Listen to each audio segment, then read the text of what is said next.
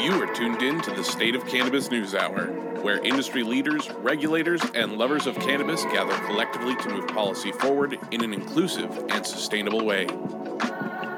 Professionals and canna-curious alike can tune in to hear leading cannabis experts share and discuss headlines, critical industry issues, social topics, and more.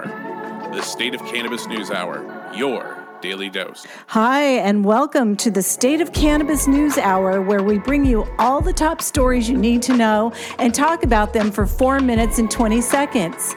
Our news is bite-sized and infused with a nice mix of facts, opinions, and a pinch of humor. It's Wednesday, January 26, 2022. This is episode number 202.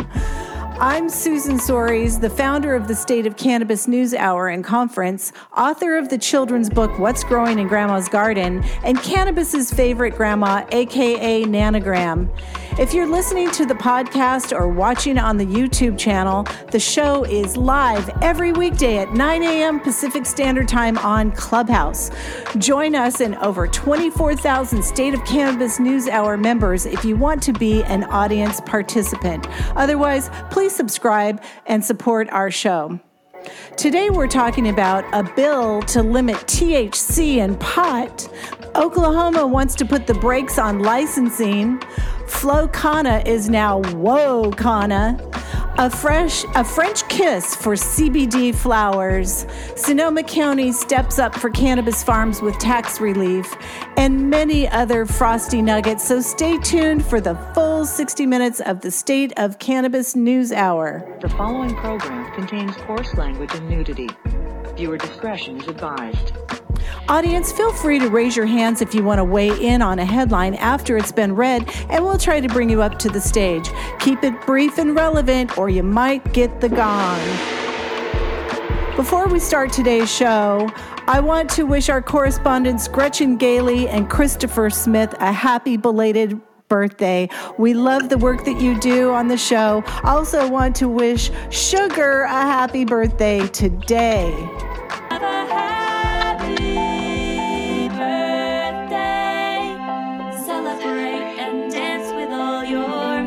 Yeah, Sugar, happy birthday. We love you. I love you all too. Thank you so much. Kicking off the show today is Nicole West. She is a cannabis business specialist, part-time firefighter and cat herder, and director of operations at LB Atlantis. A veteran in the cannabis industry and always ready to use her experience to guide others. The show wouldn't be what it is today without her expert leadership. What is your headline today, Nicole? Thank you so much for that lovely introduction, Susan. My headline today actually is a twofer, and I just wanted to reference both of them because I'm talking about Oklahoma on two different levels. Today at Oklahoma, or yesterday, GOP lawmakers filed bill to decriminalize psilocybin. At the same time, other lawmakers introduced bill to pause medical cannabis business licensing. Super interested to see how this unfolds. So, an Oklahoma lawmaker has introduced a bill that would allow regulators to pause the medical cannabis business licensing, according to the Tulsa World Report. Republican Rusty Cornwell has filed House Bill 3208 to give the Oklahoma Medical Marijuana Authority, or OMMA, the power to implement a moratorium on licenses as the agency deems necessary. Since 2018, Oklahoma has seen a huge number of commercial medical marijuana grows and facilities flooding into our communities. Cornwell told Tulsa World that the initial rush of the rollout to the system for granting commercial licenses, we failed to enforce their compliance with state law. House Bill 3208 would temporarily pause the issuance of commercial licenses so that we can confirm the current operations are complying within the law. The legislation would also prohibit the transfer of cannabis business licenses or sale of facilities if the existing license or facility has current violations, according to this news outlet. At the exact same time, there was a Republican, Daniel Pay, and Logan Phillips from Oklahoma that filed bills meant to promote research into the therapeutic potential use of psilocybin. The proposals are designed to give legislature different options with similar study objectives. But the key difference between Pay's would allow to decriminalize possession of up to 1.5 ounces of psilocybin, which is a little bit crazy to say because they're actually meaning mushrooms, not exactly psilocybin, because 1.5 ounces of psilocybin is a lot of fucking psilocybin. But making it punishable by a fine if you have more than that reported marijuana moment. I'm super interested to see how this actually all shakes out because, I mean, there's 2 psilocybin bills on and there's 1 to limit medical cannabis. I genuinely understand the medical cannabis conversation as far as their licensing is concerned. There was a flood of cultivations and manufacturing out in Oklahoma over the past few years and just not a market to sustain it that would even make sense. So I definitely understand this being something that somebody would reference or would try to bring up, but I'm curious to see how it all shakes out. And I'm interested to see what what our panels, as well as anybody from Oklahoma, has to say. Do you think they're going to put this ban and put this moratorium on? And if so, do you think that there's going to be a bit of a revolt? Because there's a lot of people still planning on getting licenses right now. And I'm Nicole West reporting for the State of Cannabis News. I think they should put in this moratorium or stay on issuing new licenses in Oklahoma. And basically, if you already don't have a license in Oklahoma and are planning on it, you should focus on another state because you missed the boat. That's when you hop on a private jet, which is great for flying over Oklahoma. Yeah, don't stop in Oklahoma in your PJ for show. Nobody in the audience from Oklahoma? Where's our Oklahomans at? Oklahomies. Yeah, Oklahomies. And Nicole, I'm really excited to hear you sing the praises of the GOP in Oklahoma. I thought you would enjoy that. I was actually super interested. I'm like, damn, the fucking Republican Party coming through. Maybe I'm going to have to start hanging out with Gretchen and Jason more. I don't know. The GOP is definitely the fun guy in the room in Oklahoma. They are a grand old party. Wah, wah, wah. All right, fine. There's going to be mushrooms. There might not be weed. Enjoy it, Oklahoma. Come to California when y'all get bored. In all fairness, no one wants that boof that's grown in Oklahoma. That's anyway. What I was going to ask. Are the mushrooms going to be boof too? Is that a thing? Boof rooms. Mushrooms is a thing, actually. Yeah, totally. There's for sure a boof mushroom market right now, unfortunately. I know I've seen some really pretty ones and some pretty ugly ones. Does that have any? How do you tell what a good mushroom looks like? Psilocybin content. If they're penis envy, they're good. Shiitake. Psilocybin content or psilocin content. I mean, at the end of the day, they could be beautiful and still not be the magic mushrooms that you were looking for. You know, if you're just not, a lot of people don't even fucking like to eat mushrooms, but will eat magic mushrooms because they think that there's psilocybin in them. So, boof mushrooms would be psilocybin-less mushrooms. So Rico, wouldn't we just call those shiitake mushrooms? Shiitakes. What was the difference between the red and the green mushrooms that Super Mario and Luigi had? The superpowers that you'd get from eating them. Yeah, like were they from different regions, on different kind of cow patties or what? Brandon, since we're talking about Super Mario, can I play the sound effect, or is that going to? I think we're no. That's for sure no. I'm gonna speak for Brandon on this one. Mario sound effect. I'm totally play the Mario. You want to get us shut down, Jason? We're gonna get fucking taken off of YouTube. Don't do this to us. Play the Mario. We're gonna keep stop censorship. Don't do it. Brandon says don't do it in the back noise. channel. Why don't you do the noise? I thought this was America. Thank you. I'm clipping that shit. Awesome. Thank you, Jason. We're going to keep moving because we've got a lot of stories to cover today. Up next is Rico Lamitte. He likes to ask the tough questions that the mainstream media refuses to ask.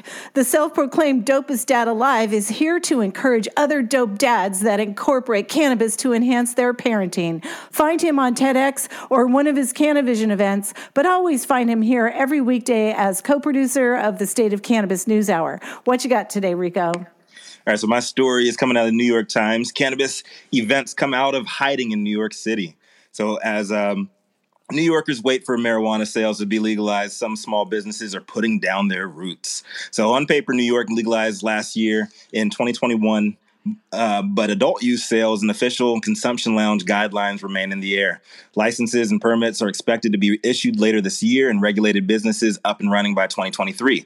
However, A few bold players have stepped up, hosting events across the Empire State to educate and entertain consumers, while Governor Hochul irons out the details. Luckily, over the years, I've managed to make a few industry friends in high places and outside of here in California and outside of California, and I couldn't be more proud that these friends just happen to be a couple of those bold people I'm talking about.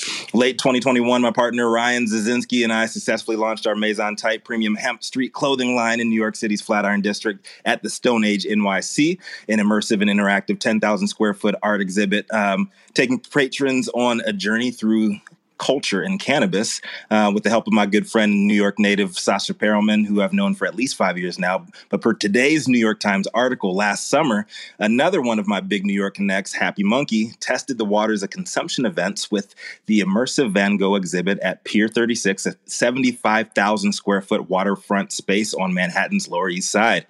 Happy Monkey's co-founders Ramon Reyes and Vladimir Bautista have deep Dominican roots, but both grew up in NYC, Washington Heights to be exact. They launched their own brand back in 2017 while hosting underground events. I met their COO, David Hernandez, in 2019 through a prior event series I was involved in, and it's been bi-coastal love and respect ever since. Unfortunately, I'd used up my dope dad travel budget for the quarter, so I couldn't be there in person, but I did cover mind-blowing Van Gogh experience extensively here on State of Cannabis NewsHour as well as on Cannavision, so I'm very proud. Happy Monkey PR and international man of and for the culture, Stu Zakum, is joining us today. Stu, great to have you back out here with us, brother. You on? I am, Rico. Thanks for having me. Much love to you, man. Could you kindly give us a little bit of color on how y'all were able to flip the NYC cannabis event game on its head with the Van Gogh experience and what we can expect going forward for both Happy Monkey and New York's event industry while the Bobs upstate figure out what is what? Sure, I'm happy to tell you. So following a pretty successful 420 event in Wall Street, which the Monkey ran and was really New York's first legal pop party. So we it's all about changing the conversation and the perception of how people see cannabis consumers. So the media was out in force for that one, and that kind of attention drew the people from the Van Gogh exhibit upon someone suggesting to them, how cool would it be if we went through this high, that they need to partner with someone like the Monkey. Meeting happened. We had 10 days, and in 10 days, we put on 2 nights with over 1,100 guests on both nights. It really was a glass ceiling breaker, and more importantly, Rico, the story in the Times is like a dream come true for all of us, not just the Monkey, but in mainstreaming the conversation about cannabis in the paper of record. I honestly can't ask for more than that as a career PR person. It's pretty fucking big, man. What do you think is going to happen in the event and consumption industry going forward as you guys wait for Hope? How do you pronounce her name? Is it Hochul? Hochul. As you wait for Hochul to put out the actual guidelines. Well, New York is probably the only state that allows you to smoke weed anywhere that they smoke tobacco. So as long as we do outdoor events, not just us, but the New York City cannabis community, like the marijuana, the annual marijuana parade on Saturday, May 7th, which is the longest running event in the country about cannabis. It's really hard to answer your question, to be honest with you. Because everyone is planning stuff now. 420 clearly, as the New York Times references, the Happy Monkey is going to have a major event with performers and education components. There'll be other similar events going on throughout the city because we all want to celebrate this day. Mm-hmm. And details to come on what the Monkey event will be, but trust me, it will certainly be classic. Well, I'll be looking forward to that, and hopefully I'll be out there in the Big Apple as well. This has been Rico Lamite, dopest dad here on the street, representing State of Cannabis NewsHour. And back to you, Susan and Nicole. I've decided that I want to pronounce her name Hochul. You can say that, but I can't. What about Hachu? Hochul. All right. Well, up next, we have an international man of mystery, the very own Cannabis's Kaiser Brose, the longest-running retailer of cannabis in history. What do you have for us today, Jason? Oh, good morning, Nicole. Today, my headline is more about Macy Grace, and I extracted a bunch of quotes from a bunch of different articles to kind of paint the picture and tell the story of who Macy Grace is, since she's leading the charge for our industry on Capitol Hill. The freshman representative from South Carolina introduced an Americans for Prosperity endorsed bill to end federal pot prohibition and says legalization is an issue that unites America, just like apple pie. There's a million reasons to end federal prohibition, and the only place where it is controversial is up here, says Mace. It's an enormously popular idea. America is like WTF, DC, basically, what the fuck, DC? Why haven't you done this yet? Amazon, the company, met with Mace and now says it will support the States Reform Act. They don't want to sell it, Mace says. Nothing that employment is the driving force behind the support. It opened up the hiring pool by about 10%. Brian Hausman, Amazon's vice president of public policy, adds, this bill offers comprehensive reform that speaks to the emergence of bipartisan consensus to end federal prohibition of cannabis. Meanwhile, Koch's political advocacy group, Americans for Prosperity, is fully behind Mace's new bill. AFP will spend millions to lobby to make this the most highly resourced effort in the history of this issue, says the group's chief government affairs officer, Brent Gardner. To achieve Mace's vision of legalization and federal prohibition, institute a low federal excise tax, regulate cannabis in a similar fashion to alcohol, and allow states to create their own laws. The cannabis industry also adores Mace and her bill.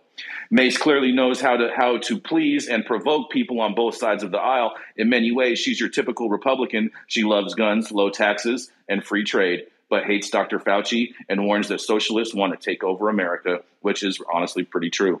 Similarly, she called on Republicans to rebuild our party after the January 6th insurrection and opposed efforts to overturn President Biden's win, but she also voted to remove Representative Liz Cheney from the GOP leadership and voted against forming a bipartisan commission to investigate the Capitol Hill riot. As she is known for her skirmishes with Republicans like Marjorie Taylor Greene and Democrats like AOC, Alicia Ocasio-Cortez, whom she refers to as, I love this part, performance artists, not politicians. In November, after Mace criticized Lowen Boebert, a Republican representative from Colorado, for calling Representative Ilhan Omar, a Democrat from Minnesota who is Muslim, a terrorist, Greene tweeted that Mace is trash of the GOP conference. Mace returned fire, tweeting a series of emojis, a bat, a turd, and a clown to call basically her green batshit crazy. They want to have in quote, she says, they want to have Twitter followers. Mace says, sitting on her office beside a pile of books, including her own, in the company of men, a woman at the Citadel, and the Lords of Discipline, a novel set at the school by South Carolina's most celebrated author, Pat Crony. They want to say the craziest thing to get in the TV interviews and then raise a bunch of money, but then they do nothing with it. Then again, Nancy Mace has been well trained for conflict. Born at Fort Bragg to an Army major and a school teacher, she became the first woman to graduate from the Citadel's Corps of Cadets in 1999. After earning a master's degree in journalism and communications, she started her own PR and marketing firm and then pivoted into politics. Mace's path to pot was defined by her resilience in 1994 when Mace was a 16-year-old high school student. She was raped by a classmate. She dropped out of high school on her 17th birthday and started working at a local Waffle House. She was put on prescription medication to deal with her depression and anxiety, but it didn't help. In a quote, it made me want to end it all, she says. Then she started smoking cannabis for about a year to help curb her anxiety. It helped me get through some really difficult times, says Mace, who quickly adds that no one should self-medicate nor use medical marijuana without a prescription. Mace's bill is also being touted as a lifeline to farmers who grow cannabis. Randall Meyer, a lobbyist and member of the Cannabis Freedom Alliance, is also the executive director for GACC, a group that includes AFP, says the bill's stance on free trade, allowing companies to import and export marijuana, would be a boon for U.S. growers. American cannabis is the most valuable cannabis in the world, says Meyer, and we're essentially sitting on a cash crop that that we don't export to people who are willing to pay 4 or 5 times what American consumers would pay for the same quantity.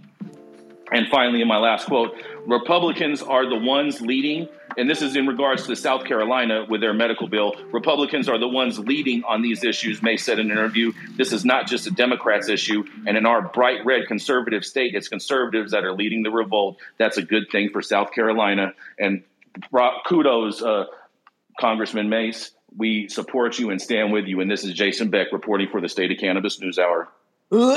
Oh, I'm sorry, my mute wasn't off. That was a real nice Republican brochure, digital brochure that you put out there. Nice little commercial there. Thank you very much, South Carolina Republicans. Yes, indeed. So I just want to be like, I want to just say P.D. Pablo with South Carolina. No, it was North Carolina, and I'm pretty sure respectable rap artists are staying away from the Republican end of South Carolina as well. So keeping it on the Republican train here. She's a feisty redheaded conservative with Mayflower roots and an avid supporter of safe banking. She never backs down from a debate with cannabis lovers across the aisle. Now that Sarah Fox isn't on with us, she completely owns that female Republican point of view here at NewsHour. Up next is Gretchen Gailey. What you got for us this morning, Gretchen? Good afternoon, Rico. Well, I am keeping it in the South with Republicans. Marijuana Moments headline today is Mississippi lawmakers reach deal to send medical marijuana bill to governor this week. Mississippi House and Senate lawmakers have reached an agreement to send a bill to legalize medical marijuana to the governor's desk this week. Following Senate action yesterday, the bill will now go on to a bicameral conference committee to finalize details on the legislation, with votes in both chambers for final passage expected today. Senator Kevin Blackwell and Representative Lee Yancey discussed the agreement at a press conference yesterday. There was an opportunity for a concurrence vote in the Senate where the bill originated and advanced to the House this month and was then amended. But following pushback from the Mississippi Municipal League over a House change related to zoning rules for cannabis businesses, the Senate voted against concurrence and will instead move the measure to conference. This comes more than 14 months after voters in Mississippi passed an initiative to legalize medical cannabis, a law that state Supreme Court later overturned, and the bill that's being tweaked again is the result of months of negotiations and last-minute changes to a nearly 450-page bill. This has been a long journey, and it's nice to be in a place where everyone is in agreement, said Yancey. It looks like we will finally be able to provide relief to those people with debilitating illnesses who so badly need it. Medical cannabis will now be an option for them as soon as we get the conference report signed and sent to the governor. While the overall bill will remain largely the same as an earlier version passed by the Senate this month, the recent House amendments reduce the overall monthly amount of cannabis products, remove the Department of Agriculture or Commerce from oversight of the industry, and expanded zoning allowances for cannabis cultivators and processors. Only the zoning allowances provision will change. Instead of allowing cultivators and processors to operate in commercial zoning areas, as would have been allowed under the bill as amended by the House, they would only be permitted in industrial or agricultural zoned areas satisfying the MML. Assuming that the conference goes as planned, the legislature will then formally transmit the bill to Governor Tate Reeves, who then has 5 days, excluding Sundays, either to sign it into law or return it with objections. Both the Senate and House, however, have passed the legislation with veto-proof majorities. If the governor doesn't take any action by the deadline, the bill will become law without his signature. Reeves has been wary of legalization in recent months, at one point threatening to veto a draft bill if it made it to his desk. Since then, proponents in the legislature have worked to balance the voter-approved initiative, more permissive proposals against the governor's call for tighter restrictions. The governor said last week that the measure has become better with every revision and rightly predicted further amendments by the House. Provided the bill becomes law, dispensaries would be licensed about 6 months later, meaning Mississippi's medical cannabis program could be up and running, at least in limited form, by the end of the year. I'm so torn on this because obviously we want to see cannabis expanding, but it seems like they're going to be getting a very raw deal in Mississippi, especially with the limits that they have allowed. We shall see if Reeves decides to put up a fight. I really don't think he will, since both the House and the Senate are veto-proof at this point. This is Gretchen for State of Cannabis NewsHour. I feel like we should start asking for the Southern Tourism Board to sponsor our show for today, because this has been like a Republican Southern hoorah so far. I hope we get some spiciness towards the end. That's where all the good stuff's happening, Nicole, down south with Republicans. Yeah, no spice though. Red pill, everybody. It's like Nilla wafer. It's like Nilla wafers everywhere. Just boiled meat. Oh, we need some chili for that cornbread hemp. Hey, I'm really excited for Mississippi. They're the poorest state in the union, and cannabis is really going to help them out with their economic statuses and jobs out there. So kudos.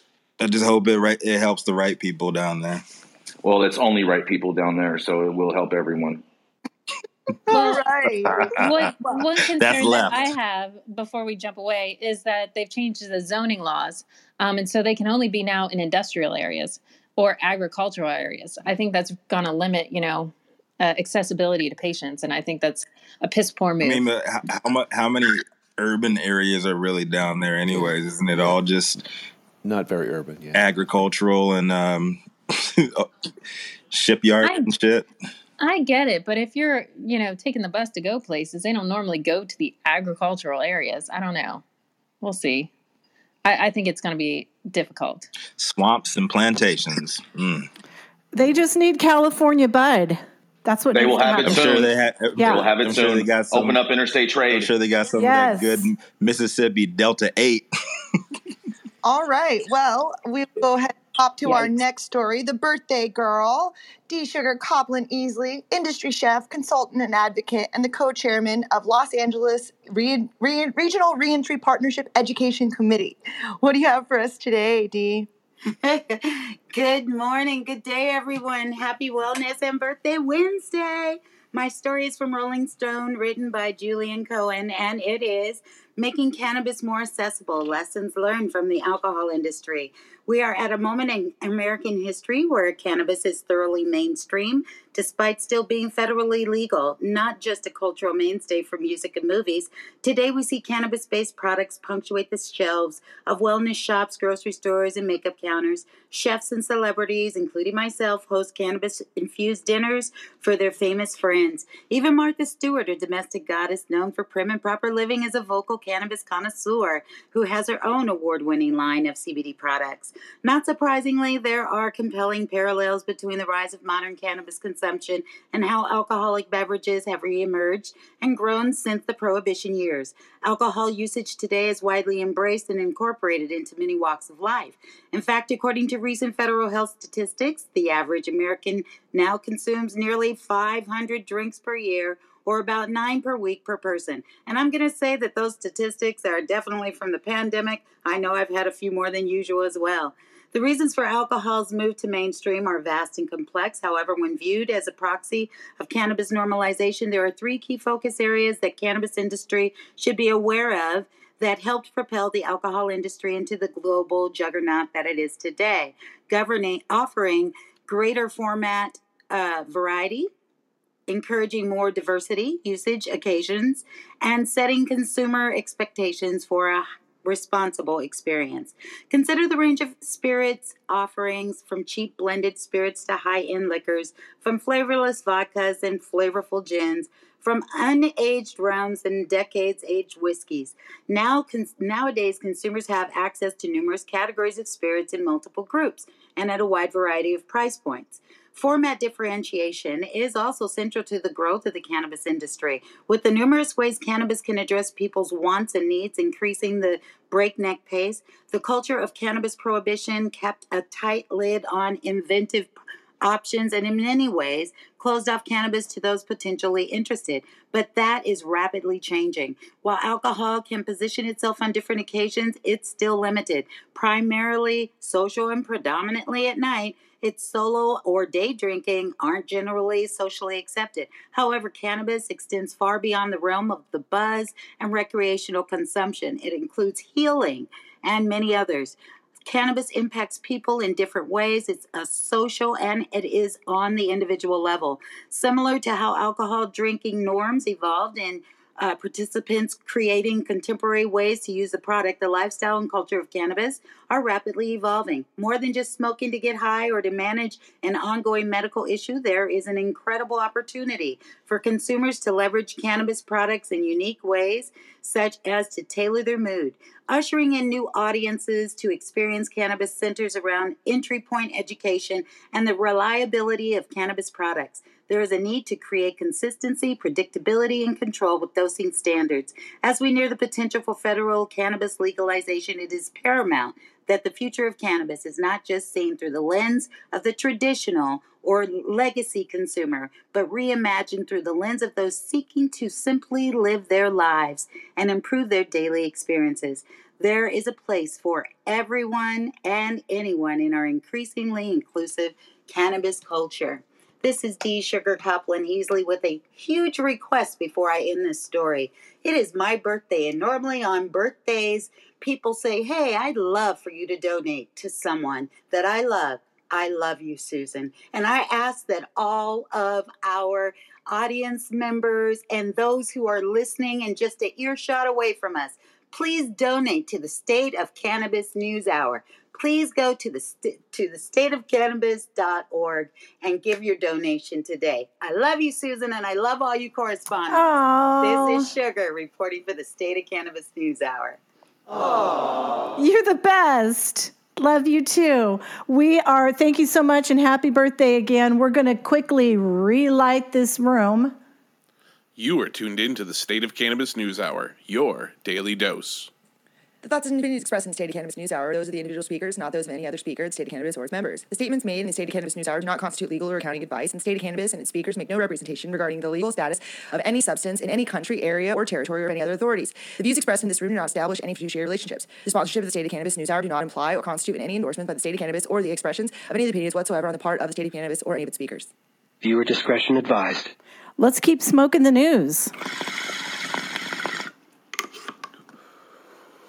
Now, she's a pot-loving PhD pushing for common-sense cannabis policy for everyday people and an outside-the-box activist who remains optimistic in the midst of cannabis chaos.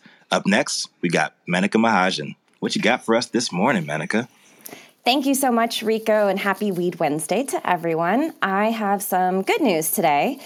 My story comes from the Press Democrat and is reprinted in the North Bay Business Journal. I'm talking about temporary tax relief in Sonoma County. Yesterday, January 25th, the Sonoma County Board of Supervisors voted unanimously, without discussion, to delay the due date for first quarter local cultivation taxes from January 31st, which is next Monday, until April 30th. Growers will have another 3 months. Taxes for both quarters will be due without penalties or interest on April 30th, possibly later if the board approves another extension. Local growers and industry advocates have spent months pushing for tax relief, and the recent state-level cultivation tax hike added to the urgency of their campaign. Here's how Sonoma County grown weed is taxed. Sonoma County taxes local growers at different rates on a per square foot basis for outdoor, indoor, and mixed light crops. Tax rates range from $1.12 per square foot for the smallest outdoor license type, up to $12.65 per square foot for the small and medium indoor license types. Cities in the county can also add their own taxes. On top of that, the state taxes growers by the ounce, and excise taxes are charged at point of sale. About 170 licensed cannabis cultivators, 5 dispensaries, and 5 manufacturers pay taxes to the county, and the median annual tax revenue collected by the county in recent years from cannabis operators is $2.5 million. When the board had met on January 4th, earlier this year to discuss the issues, multiple farmers and advocates had said that growers were unable to keep up with the high costs and were either selling to corporate operators or dropping into the traditional market. Thankfully, the board took action yesterday and is scheduled to discuss potential long-term relief options on March 15th. We've covered the challenges of paying the state's cultivation tax many times, and it's hard to imagine how farmers are holding on with an additional local cultivation tax at those rates that I mentioned earlier. I hope that deeper reforms are made come March. If anyone from Sonoma County, either a farmer or representative of the Growers Alliance or other local organization, is in the audience, please raise your hand. I'd love to hear from you. I'm curious how much of the local industry is on the brink of selling off their farms or leaving the licensed market, because that would be tragic, of course. And then will local farmers be able to come up with 2 quarters of taxes by April 30th? This is Menika Mahajan reporting for the State of Cannabis NewsHour. Back to you, Rico. You know, Menika, when you were mentioning that it's the taxation is by the square foot, is what happens? I just started thinking vertical growing. Let's just grow straight up. They count square footage of canopy, so you would still be getting stacked on every one of those. It doesn't. But outdoor too, tall, skinny plants with light on the sides. I don't know. Enter Jason Beck with outdoor jokes. It's a lot of taxes. Keep the booth out of the weed. I mean, realistically, we really need to have a serious conversation with the state in regards to the way that we're taxing cultivators at a state level. The fact that we're taxing it based on weight rather than sales amount is fucking insane. Like, I definitely understand the square footage part being frustrating as well, but the fact that we're charging the same amount for a pound being sold for $200 as a pound being sold for $2,000 is nuts. Cannabis is the only agricultural commodity that has a cultivation tax. It's grossly ridiculous that we should have a cultivation tax, and it needs to be removed as soon as possible. Facts. Not to mention, too, the Democrats came up with the cultivation tax. For that story, Menika, and your fucking peanut gallery, Jason. We're going to go ahead and jump to our next correspondent. We have Christopher Smith as our next correspondent. He is a communication strategist and the publisher of the American Cannabis Report, and our very own Clark Kent. What do you have for us today, Superman? Good morning, Nicole, and good morning, Rico. Hi, Susan. My story today is from the UK cannabis publication Leafy. France lifts ban on sale of CBD flower. So as my friend Priscilla Agancilla reported back in early July, France's highest court ruled at that time that CBD, including CBD flower, are legal in the country. And in that ruling, the Court de Cassation went on to say that hemp or CBD must originate from another EU country and that CBD is not a narcotic.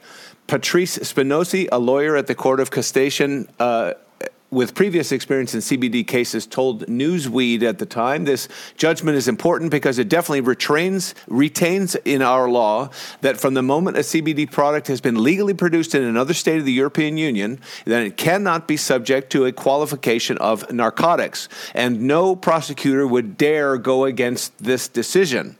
That was July.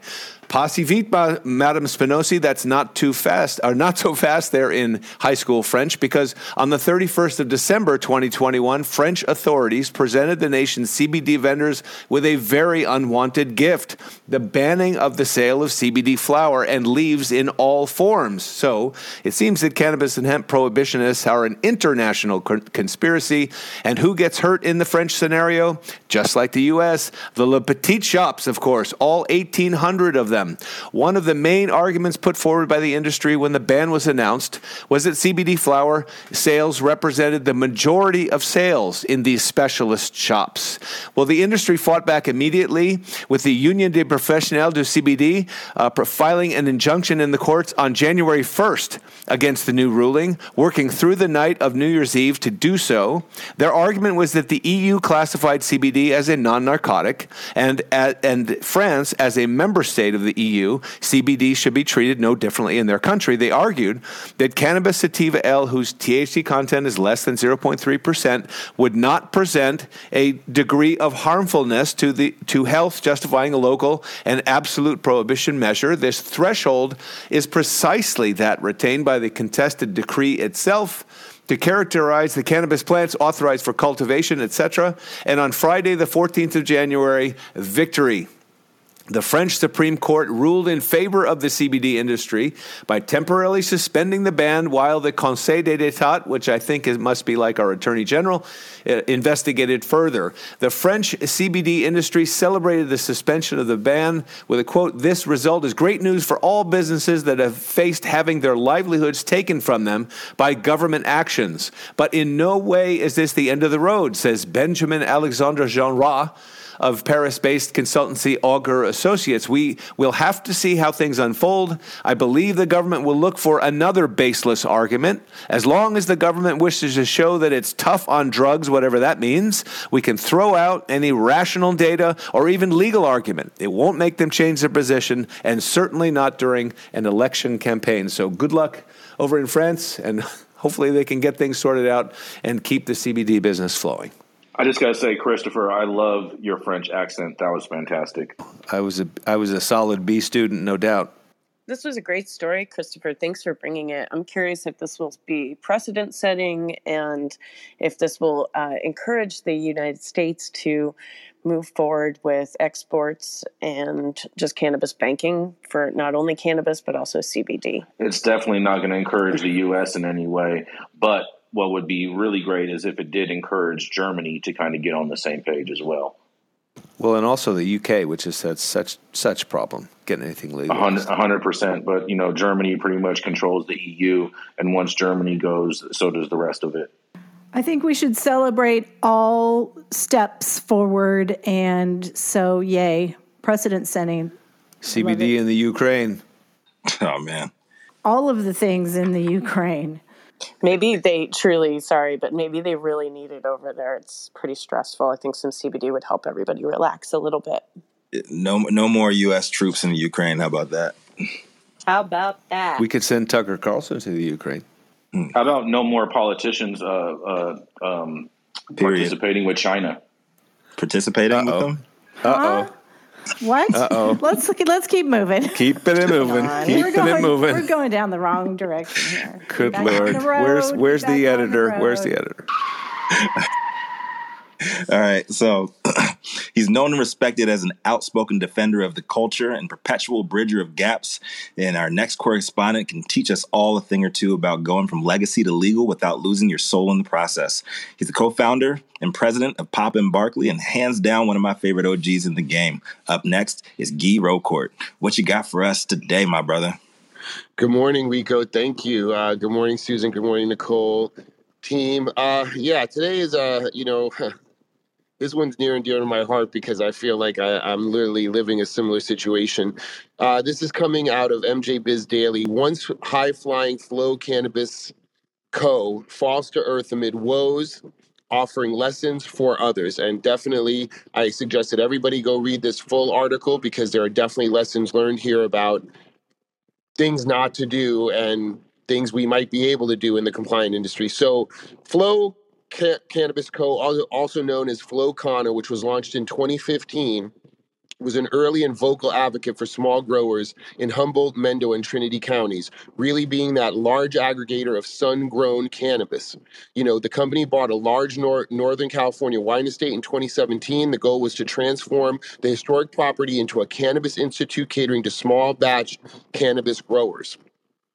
Flowcana, essentially started driving this. They really wanted this to go. Michael Simon's a co-founder and CEO and current chief servant officer of Flow Cannabis, Flowcana, previously likened the company to household brands such as Sunkist, Uber, and Whole Foods, which enlist a model where centralized entity aggregates and sharing the profit. So again, this was to empower small farmers to have a place where they could bring their crop, and then Flowcana would either repackage it for their brand or sell it to others. And that, I think, was going well. But of course, what are the lessons to be learned? Well, one, overly ambitious and ill-advised assumptions, meaning we thought deschedule or bust. We thought Uncle Sam would legalize earlier, and that, of course, did not happen, right? Steinmetz, who's, so passionate about understanding this broken regulatory system, has joined the California Cannabis Industry Association in an effort to try to stop these things. And I believe today and on the 13th, they had a rally in Sacramento trying to get these taxes dealt with so that maybe the traditional or the compliant market can actually work. So, of course, between not being able to pay their farmers, not getting paid by dispensaries and such, Flowcana continued to get into more and more and more issues. They lost some favor with their local community because, unfortunately, it was found that one of their employees was responsible for a fire in Mendo, a pretty big one. There's not much details in this article, and I don't know much about it, but that's, community relations are key. It's also cited in the article that the biggest value or equity value in the Emerald Triangle is relationships and trust, right? That is still a big thing. And so, of course, pissing off your neighbors by having one of your employees start a fire doesn't go well to that. But Flow Cannabis' future, just like all our futures, is up in the air, right? They are still struggling to figure out, how do we stay compliant? How can we sell cannabis with all these taxes being overgrown and all this just mess that we're talking about, or all these articles lead back to the fact that somehow we got put into a position where we have a marketplace that should be thriving, but we're still being held back from taxes and just crazy regulations. And if you're at the flower level, it's even more pronounced, right? Flow Cannabis at one point had 800 points of sale in the market to 5,000 dispensaries during the heyday of Medical Prop 215. Right now, they're left 300. And only 150 pay them on time, right? That's something that all cannabis companies are doing. Our supply chain is so broken that it doesn't matter if you try to resize your company, because your A&R might not work because your front people are not paying you, right? You then have supply chain issues on the back end because folks might be going out of business because nobody's paying them, right? So we definitely have a huge issue here in California, which I think has been highlighted by many of these other articles that we've been hearing over the last couple of days. So, again, I encourage everybody to read. I'm not doing this fairly lengthy, in-depth article justice.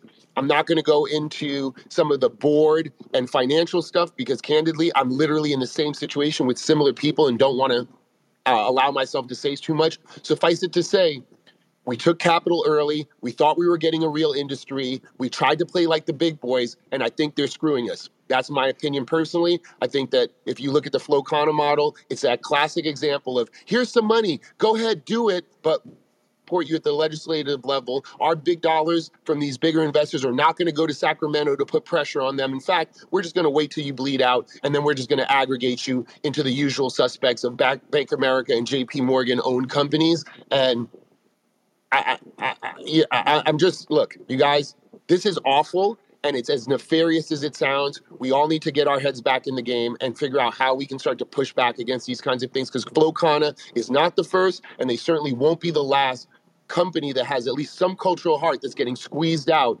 not because they're bad business operators, but because the environment is not geared towards successful growth of cannabis companies. I'll leave it there for our thoughts. Yeah. I'm Road Court reporting for the State of Cannabis News Hour. Thank you, Guy. We're at time at this, but a lot of people want to weigh in. I want to talk about the fire, which was a lawnmower, but I don't have time for that. I want to talk about the freeway, the community outreach, the freeway, adopt a freeway thing, but I don't have time for that. And I want to talk about the taxes, but I don't have time for that. But I do want to talk about Prop 64 and the lie that was sold to the farmers, because the farmers didn't support Prop 19, so they were lied to. They were told that there was going to be a 1 acre cap, and that was bullshit from the beginning. But I want to turn it over to Eric and then Chemo, and then we're probably going to need to move on. Hey, thank you, Susan. And Guy, thank you so much for bringing this up. And I've interviewed Mikey multiple times. I know the company well. I was so excited about what they were doing. But one thing that is missing from what you talked about is there was a serious break in trust, what Mikey did with the farmers. And I'm not going to get too deep into that because a lot of this was on NDA from the farmers. But he undercut his people, and there was some serious repercussions. He lost every rock star grower he had because of what some practices they were doing. So there's more to this story than just, of course, the oppressive taxes. That's a huge part of it. Well, the story says that they came back, that 20 out of 23 came back. We all know who the top growers are. They left and they're still going. Okay, good to know. Good to know. Thank you. Chemo. Yeah, I just wanted to say quickly that Karma's a motherfucker. Flowcana came on to the scene and was operating with what I believe is very predatory business practices, and a lot of sun-grown farmers were looking to them as a distribution outlet for them, and they failed many, many people. So fuck Flowcana. You got what you got coming.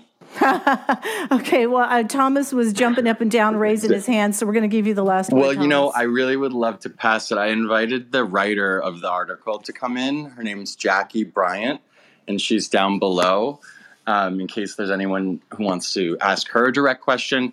I've seen this story brewing for quite some time. The fire is fascinating, but really it's that relationship thing. And that was really, really muddled. And obviously that puts a real dent in what they were really trying to accomplish.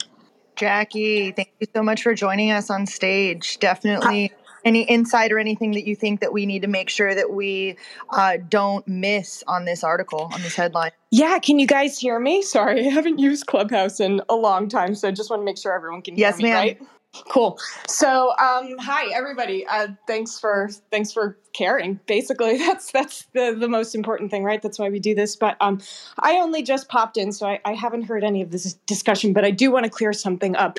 20 farmers technically are currently contracted with the company. Please keep in mind that that is based on what they have told me. We have no real way of independently verifying that unless we get documents or somebody decides to go on record. Apart from that, but what I do want to make clear is that 20 farmers technically are contracted with them right now. They were not the original farmers.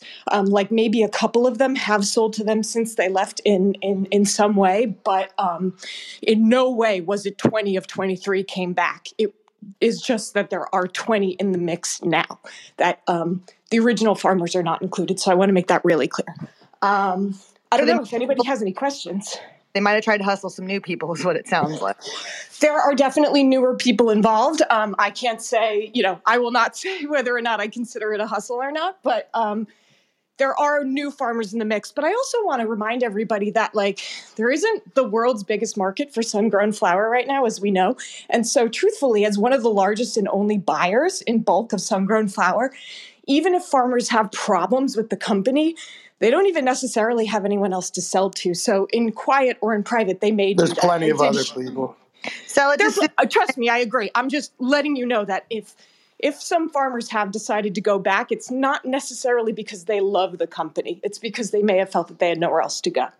Yeah, no, thank you for the color on the farmers. And, I think that aggregators, it's always a hard model. We started our own procurement department, and I've candidly had to call farmers and try to put some payment plans. I owed money, and because I'm not even collecting from dispensaries, I've had to call them and have those hard conversations. I think it's hard to really know unless you're doing it. It's just, those are all difficult conversations. Nobody wants to stiff anybody, but if we're not getting paid, how do we pay when we're in the middle like that? So I am sympathetic to that, but I think we should also just focus on the fact that that's part of it, not being the best business operator. But even if you are the best business operator, there's an environment here in California that's not sustainable for us to actually win. And I think that's the true root of this issue. Very true. And I do think for a lot of the farmers in this specific scenario, based on their interviews with me, and I have to say, I have at least 15 hours of interviews on tape with close to 20 farmers, from over the years. So this was extensively reported and documented. But I do think it just makes sense to mention that. Oh, sorry. Hold on 1 sec. Let me turn this phone call off. Sorry, I lost the thread there, but there's a lot of gray areas here. I do think it's important that the farmers to this day still feel particularly aggrieved. I think because a lot of the relationships had turned very personal, and there was a lot of personal appeals from management to the farmers to get your friends involved, get your community involved. Hey, we'll come. They hung out. It was social. The relationships became very personal, and I think that extra layer provided an environment for a really big breakdown once that contract dispute came into relief, because people felt that this had become personal, and that the personal was brought into the business led by management, and that they had a responsibility to kind of honor that. Whereas management was like, well, this is business and it is what it is. So I think that's really where the discrepancy is. It's not so much that the price changed and they were forced to reckon that. It's that they felt that they were discarded. And that over and over was kind of the main theme in the interviews that I conducted. Ultimately, California needs to repeal the cultivation tax if we want these cultivators to be able and farmers to be able to succeed. And we need to open up interstate trade and pass the States Reform Act, and everyone needs to get on board. 100%. We need to get that sun-grown cannabis out to these states that are having just ridiculous carbon footprints while still growing booth. So, 100% on that. And 100. So sad what's happening. 100% Guy. California is the number one brand in cannabis in the entire globe, and the whole world wants California cannabis. So let's give it to them. If I could just add really quickly to what Jackie was saying, that she's so right. It's the one word these farmers will tell you over and over from Flo Kana and some others is betrayal. They created this sense of trust. They could trust them, and then they really feel betrayed. That's the bottom word. Yep, that's true. Look, line. we work with over like 50 small farms, some of them really small, and I'm calling people personally saying, hey, if I delay this payment, does that mean you miss a mortgage payment? And so it is about betrayal. And just like your friends, it's like, if I don't have it, the least I can do is call you and tell you I don't have it, understand what your situation is. And like, my days now are spent calling people, trying to manage my money and the money I owe them in a respectful way so that it doesn't become awful, because I just got to be honest and transparent. And I don't know about the Flo Kana situation. That's how I'm handling it. And there's probably a lot of other manufacturers that have purchased flower over last full term and have, chits due and either have AR issues or their business are failing. And then they have an excise tax bill. Who gets the money first? It's really crazy out here, you guys. But, honesty and transparency with your partners is the only way we get through this as a community. Totally. And I think that's what was missing in this case, because I do know that a lot of those farmers have left that are working with different distributors now aren't exactly being paid out on those contracts either for exactly the reasons you just described, but they're less pissed. And I think that again, just speaks to everything that we've been talking about. It. I'm gonna change the conversation a little bit. We're gonna switch over to the bud rather than the farmer. So my headline is bill to limit THC in pot sold at dispensaries draws swift backlash. It's almost impossible. From the Chicago Sun-Times by Tom Schuba. The measure introduced Friday by State Representative Mark Batinick would cap the amount of THC in cannabis flowers at 10% and set a 15% limit for concentrates and infused products. Leave it to a lawmaker to think they can tell a plant what to do, right? And that's what State Representative Mark Batinick, a Republican from Plainfield, Illinois, is trying to do.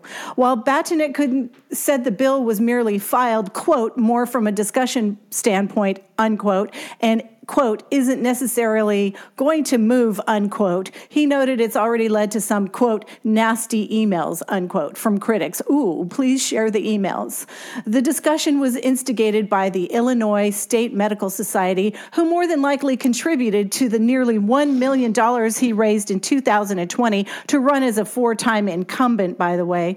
He said that he introduced the bill because the Illinois State Medical Society had concerns about potency and the skyrocketing number of cannabis-related calls received by the Illinois Poison Center. Those calls jumped from 487 in 2019 to 743 in 2020 when cannabis was fully legalized, and then climbed to 855 last year. Many of those were related to the consumption of pot-infused edibles, the Poison Center reported. That's not even double the number pre-legalization. I think we're all smart enough to know that people are more likely to admit to something when it's, are less likely to admit to something when it's illegal to do said thing. Duh. All right. Pam Althoff, Executive Director of the Cannabis Business Association, believes that such regulation would be unprecedented and a burden on weed producers. It's almost impossible, practically, to be able to do this, she said. Who believes lawmakers should instead be focused on regulating alternative hemp-derived cannabinoids like Delta-8 and THCO that don't face the same stringent testing and oversight as legal weed products. What do y'all think? When somebody goes to the Poison Control Center for cannabis, they call the newspaper. When someone goes for alcohol or opioids, they call the coroner. Yes. Thank you for that, Christopher. We are at time, so we're going to end the show. I'm sorry. I'd love to hear what you have to say, Dr. Felicia. But that was a really great show. If you missed any of it, make sure you catch the replay or find us anywhere you get your podcasts or on our YouTube channel. A big thank you to all of the correspondents that comb through all of the headlines each day to bring us what we need to know. Big thank you to Nicole and Rico for co-producing the show, and our pinup girl, Liz Rogan.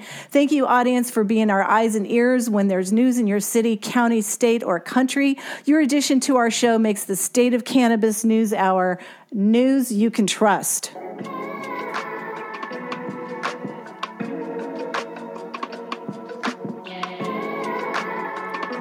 You've been tuned in to the State of Cannabis News Hour, where we collectively move policy forward in an inclusive and sustainable way.